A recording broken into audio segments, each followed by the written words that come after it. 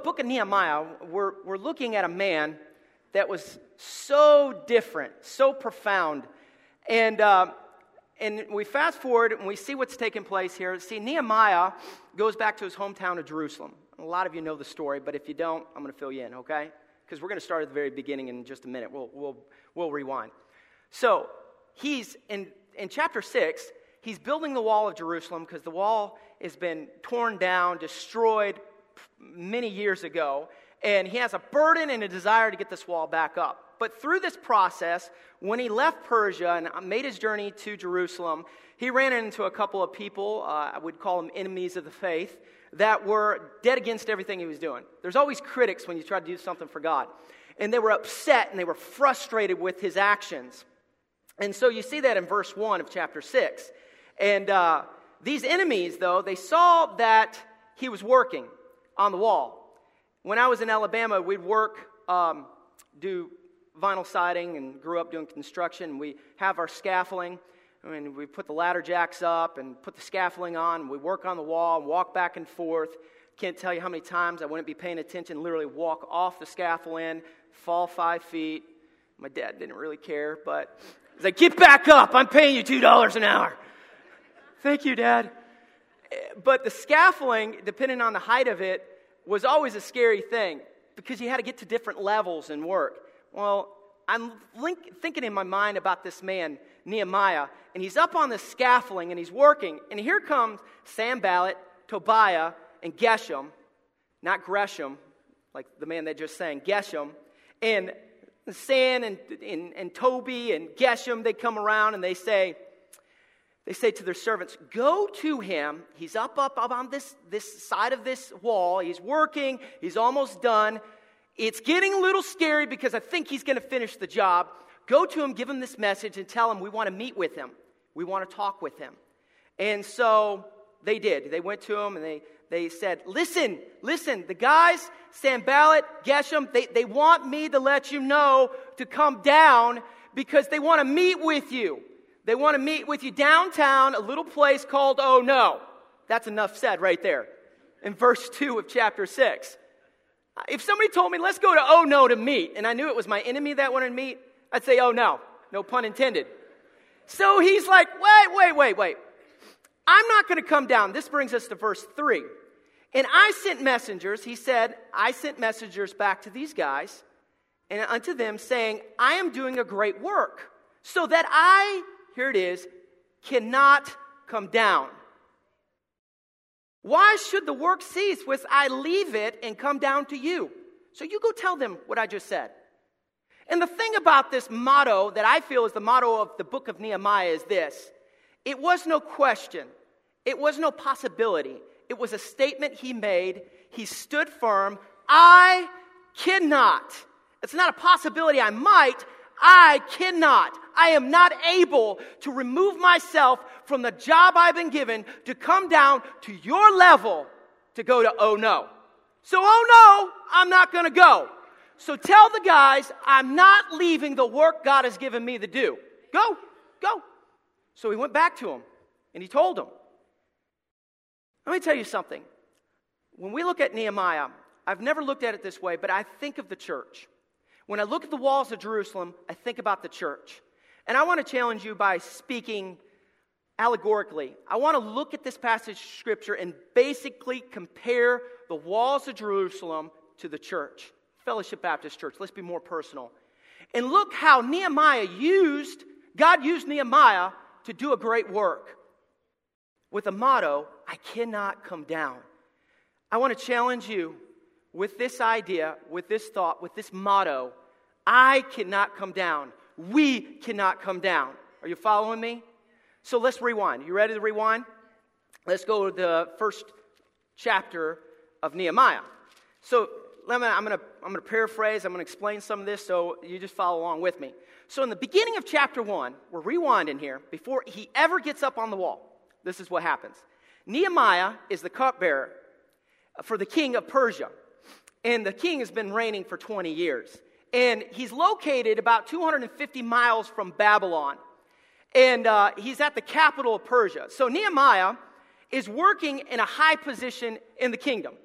I mean, he is the man that's protecting the king. He's tasting all the wines, the foods, to make sure everything is good to go, And the number one way to kill a king is through his food, So they know if I can poison the king, I can take over the kingdom, compromise the kingdom, whatever the case may be. So his job is the cupbearer, and he is watching over the king. And so he's located in Persia, the capital of Persia there. And all of a sudden, in the midst of what he's doing, his work, his brother shows up in an eye. And he says, man, now I can't imagine. I wouldn't do this for my brother. And I love Pastor Tony. I love Denny. Y'all, most of you have never met my brother Denny. He's a different bird. But his brother traveled about 4 months, around 800 to 900, maybe even possibly 1,000 miles to go see his brother. He shows up and he says, Nahum, I just wanted to come by and talk with you. I'm paraphrasing. I wanted to meet with you. I want to see you, talk to you. Family reunion. And he says, tell me this. What's going on back home? What's going on? Back in Jerusalem, how's it going? And he goes, well, I'm going to tell you something. I'm going to tell you something right now. Ain't nothing changed. What do you mean nothing's changed? I'm talking about the wall. You remember 150 years ago, our forefathers, during the captivity of Babylon, the Babylonian captivity, all that happened? Yeah. Well, the walls are still down. Nothing's changed. The walls have been down for so long, people are walking over the rubble just to get inside the town. They're so used to it. Nothing's changing. Is Billy still out? Yeah, he's still there. He's still in town. But nothing changed around there. Are they doing it? No, ain't nothing changing. 150 years, ain't nothing changing. If I was to compare this to church, it would be very, very disturbing. Show me a church that's deader than a hammer, that's nothing's changing, nothing's happening, no ministries are started, nothing's processing. And I'll show you the walls of Jerusalem. They're about the same. And Nehemiah says, now let me get this straight. You mean to tell me that after all we've been through, we haven't got up after being in bondage and rebuilt the walls? That's a reproach on us. We need the walls up. You see, it's very important for a city to have walls. See, in verse 3 of chapter 1, he calls it affliction and reproach because it's as if there's a cloud over the town. Let me put it this way. You know it's not a productive town if you ain't got a Walmart or a Dollar General. They ain't got no Walmart, and they definitely ain't got no Dollar General. Nothing's happening. And the reason why is when there is no wall, there is no protection. And people in the town do not feel secure. That's a reproach. It's a slap in the face of God that they don't trust God enough to raise up the walls, to press forward, to continue serving Him and develop their city. It was a reproach because there was a lack of production, but also prosperity. Merchants wanted to arrive. Nobody wanted to show up. Nobody wanted to exchange. Nobody wanted to buy and sell there because there was no security there. That's why there was no Walmart. Nobody wanted to mess with that town. And so here's Nehemiah, and he's saying, we have no protection, there's no prosperity, there's no production, it's not growing. This is a reproach. I can go to Alabama right now, and I go to some of the same churches I went to when I was a young preacher and I preached at, and I guarantee you they'll look exactly the same. I'm not trying to judge churches. I'm just comparing the church to the walls of Jerusalem. There's no productivity. Some of them are not protecting the Word of God. They're not preaching the Word of God. They're compromising it. And through the compromise, everything else gets compromised. And we get used to not changing or not developing and not getting new people in and not helping the community. And it just settles. So Nehemiah, because of the reproach on the city, he's frustrated. He's broken. And he understands something. Anytime you see this take place, as it did in Jerusalem, in the church, it's because there's sin involved. And he knew that. He knew they weren't trusting God. They weren't working for God. They weren't serving God. There was something missing. So Nehemiah begins to call out to God and seek God's face, not just for himself, for the whole city. I mean, this guy's 1,000 miles away nearly, and he's crying out for their sin. In Nehemiah chapter 1, verse 6, He said, let thine ear now be attentive unto me, and thy eyes be open. Hear my prayer, the prayer of thy servant. And then he cries out for the forgiveness of the children of Israel and the sin they did against God and the sins of his fathers. He's praying for everybody. He said, there's got to be a change. God, don't give up on us. Don't quit on us. Don't quit on our church. We want to be in your will. Well, remember, he's a cupbearer. So in chapter 2, we see him go before the king. And the king immediately notices something's not right. He was sad. Verse 1, he sees his countenance and he says, Nehemiah, I know you're not sick, because if you're sick, you're not going to be putting your lips on my cup and drinking from my cup. So something's going on. What's bothering you? He got a little worried because, this is the king. They would even refer to him as the King of Kings. Well, we know who the real King of Kings is. So he confesses to him. He says, how can I not be upset? The walls of my city, they're in ruins. The gates are burnt. It's a mess. What do we do? And the king looks at him and says, well, what would you like to do? And his wife next to him, the queen. And he says, if it please the king. And then he says a prayer under his breath according to the scriptures. He stops and said, God, please help me right now. I've got an opportunity to really help the walls of Jerusalem go back up. In other words, to help the church. And he says, if it please the king, I would like you to bless me, to send me to rebuild the walls. Here's the thing. We have an opportunity here at Fellowship Baptist Church to do a great work. We have the blessings of the king. The problem is what are we doing with the work that we've been given?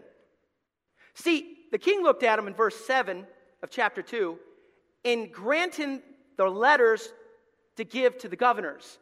In other words, he gave authority to Nehemiah to go forward. The authority of the king. He said, I give you the authority you need.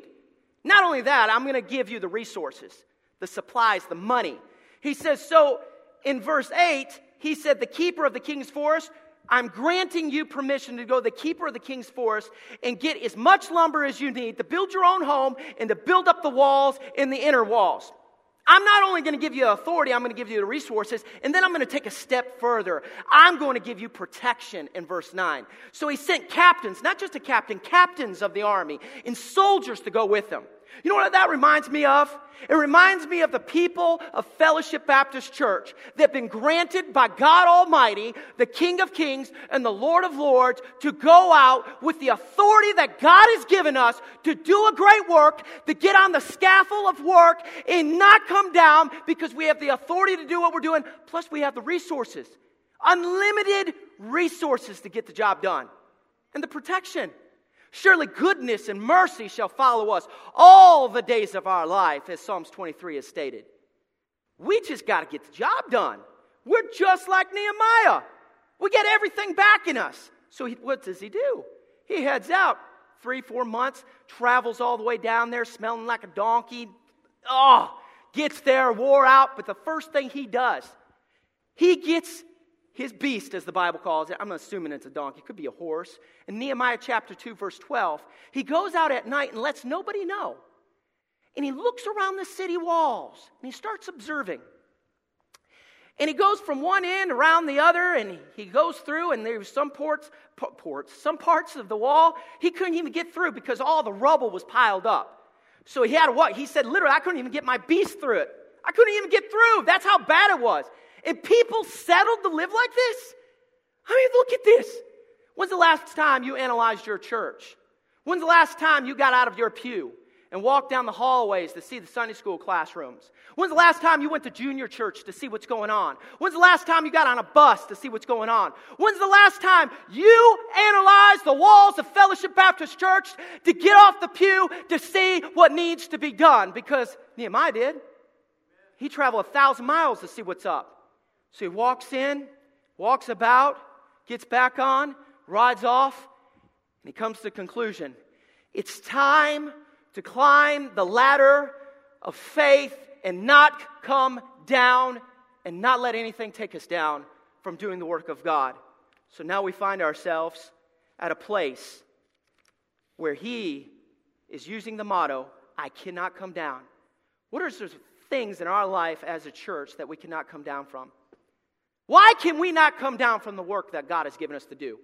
When Nehemiah got on the scaffold and began the work and put his hands to the work that God gave him, why did he say, I cannot come down? I cannot compromise. I cannot give in. I cannot give up. I will supply the needs of my family. I will serve the Lord. I will serve the church, and I will do the best I can. And I cannot come down to stop. I'll tell you why. He couldn't come down because there's a need to be met. See, in chapter 2 and verse 17, the beginning, he gathers the people together and he says to them, listen, Jews, guys, children of Israel, listen to me. Come a long way. And I have the authority of the king and of God. We have work to do. You've been walking around on the rubble of this city for 150 years. Your grandchildren, your great-grandchildren, they never seen the power of God around here because you all aren't trusting God. You ain't getting up, do nothing. You're just warm in a pew. And all of a sudden he says, Then said I unto them, Ye see the distress that we are in. He said, listen to me. We are in distress. We have a problem. And I cannot come down from the work that I'm to do because there's a need to be met, and it's the distress of the people. Have you ever seen a Sunday school worker stressed out because they never get a break? You say, no, it's probably because you've never been in the Sunday school department to see it. Say, Pastor Dave, you are getting really vicious this morning. I want to tell you something. The other day there was a worker upstairs in junior church. There was 80 kids and only one helper. You know how many times they picked up the phone and said, can you help me out? Can you help me out? Can you help me out? Can you help me out? You know how many times we parked the bus and not able to run a bus because there was no driver? That's called distress. Distress. That's called people walking down the ladder and walking away and going, I don't know about this whole building the wall thing at Fellowship Baptist Church. I just don't know. And everybody else is losing their hair, literally. They're stressed out, kids running everywhere. Man, I just need one person to take Johnny to the bathroom. And then we have people walking the hallways say, we just need a hall monitor out here, just somebody to take care of these kids running just down the hallways, going just all by themselves. They're throwing all kinds of toilet paper. Well, why don't you do it? We're all distressed here, don't you see? Come on now. I know. Tony's going to be, you split the church before I even got back.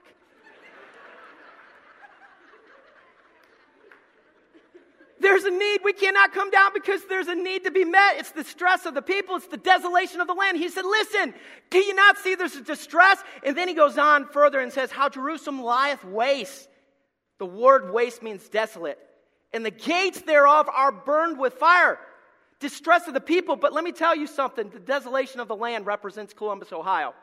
He said, we need to go out there and reach everybody. Glory to God. And what? Bring them to a church full of nobody that's serving? Come on now.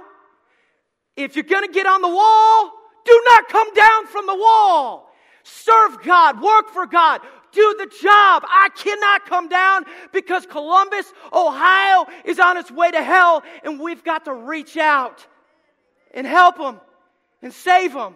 And when they go to this oasis and they say, hey, they love me, they ought to find somebody at the door shaking hands and greeting.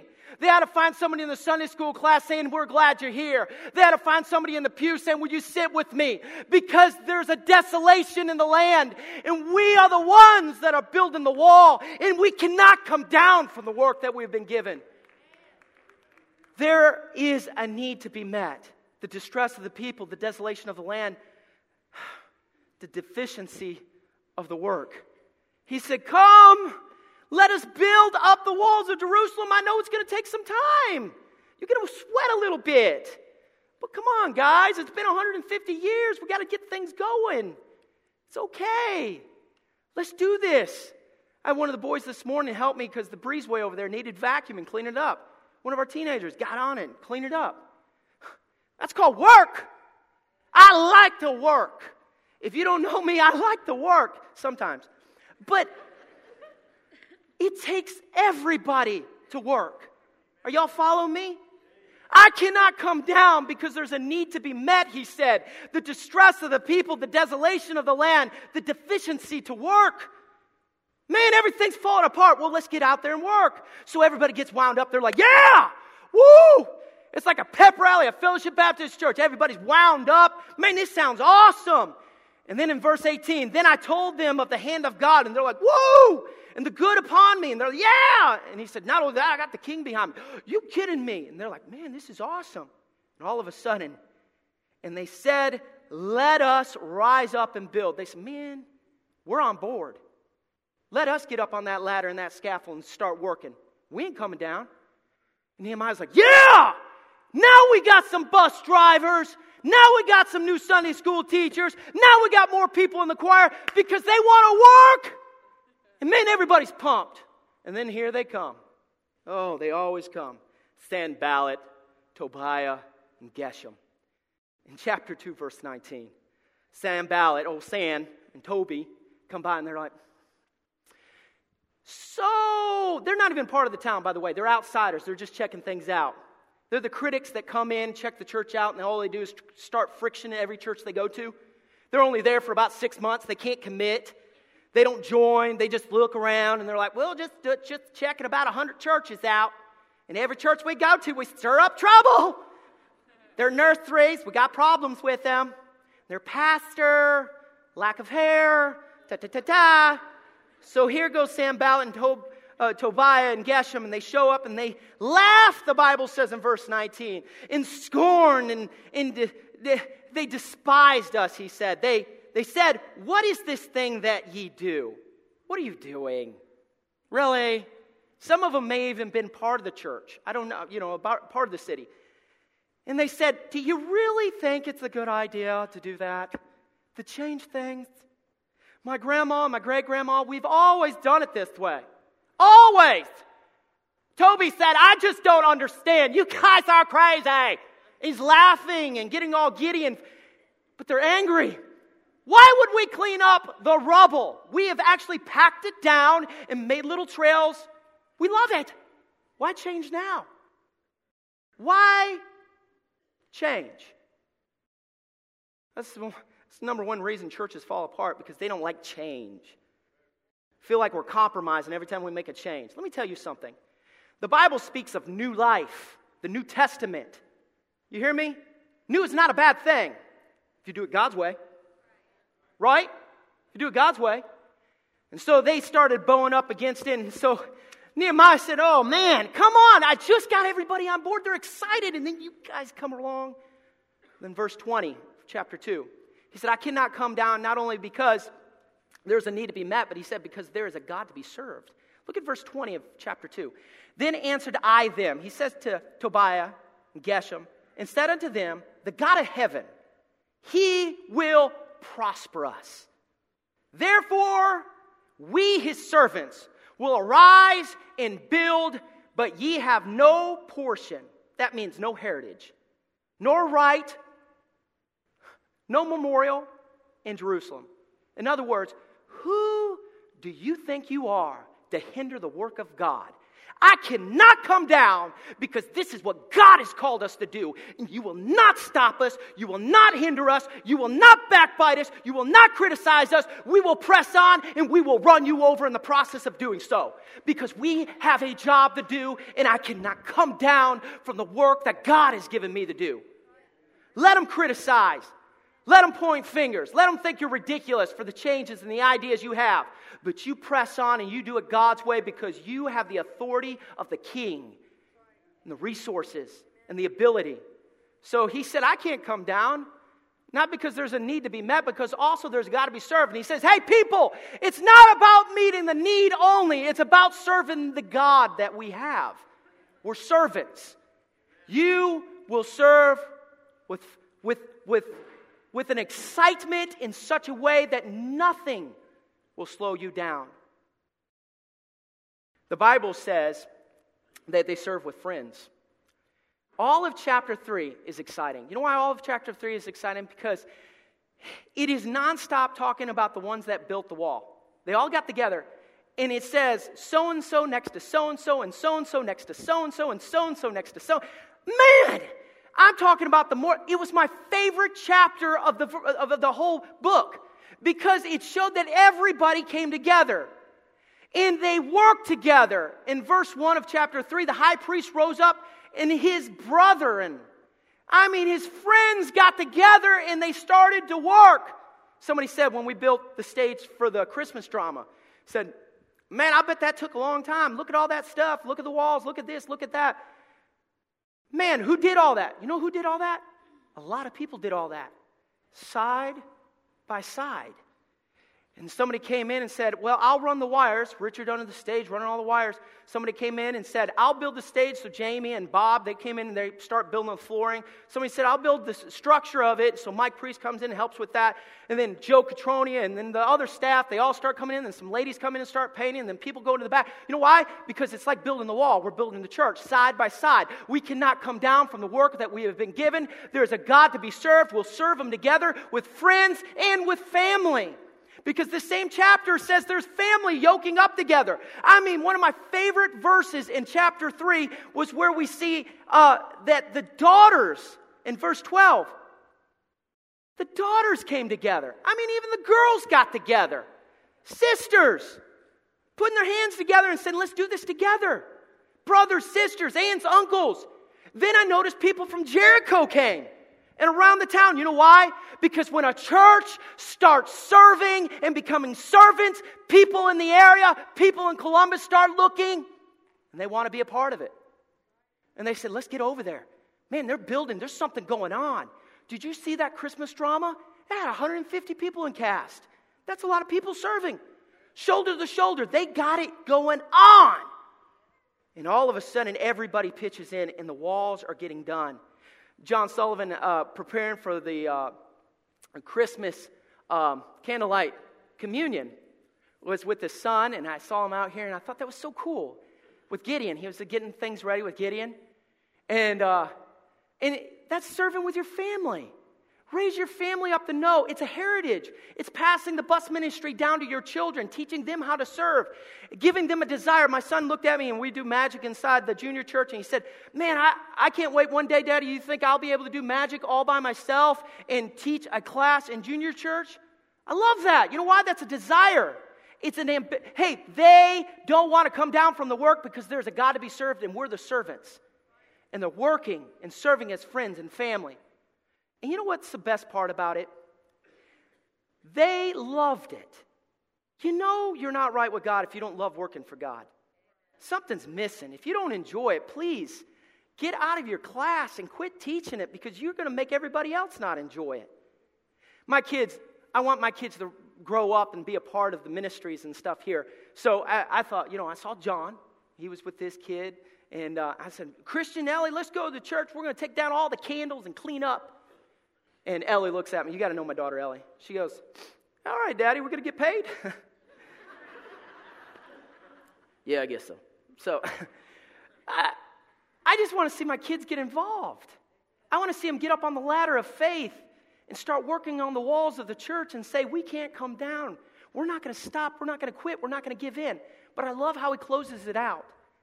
Because even in the midst of all this, again, Tobiah comes along, frustrated. Him and his friends in chapter 4 and verse 1 through 3. And they start criticizing and mocking like children. Even a fox could tear this wall down if it crawled upon it. What are you doing? What kind of ministry is that? This is ridiculous. And the kids and the family started getting discouraged. So the Bible goes on to say they continue to work. Verse 6 of chapter 4. So built we the wall, and all the wall was joined together unto the half thereof, for the people had a mind to work. Listen, church, we're going to get discouraged and we're going to want to quit. We're going to get frustrated. We're going to get burnt out. We're going to get really discouraged at that time because of the critics. But have a mind to work. Do not come down.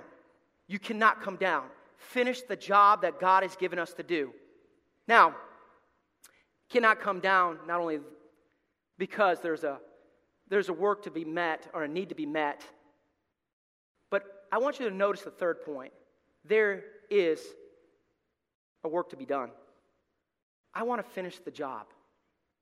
I don't want to just be a servant. I don't want to just meet the need. I want to do the job till it's done. Pastor Denoff, God bless his heart. I love him and miss him.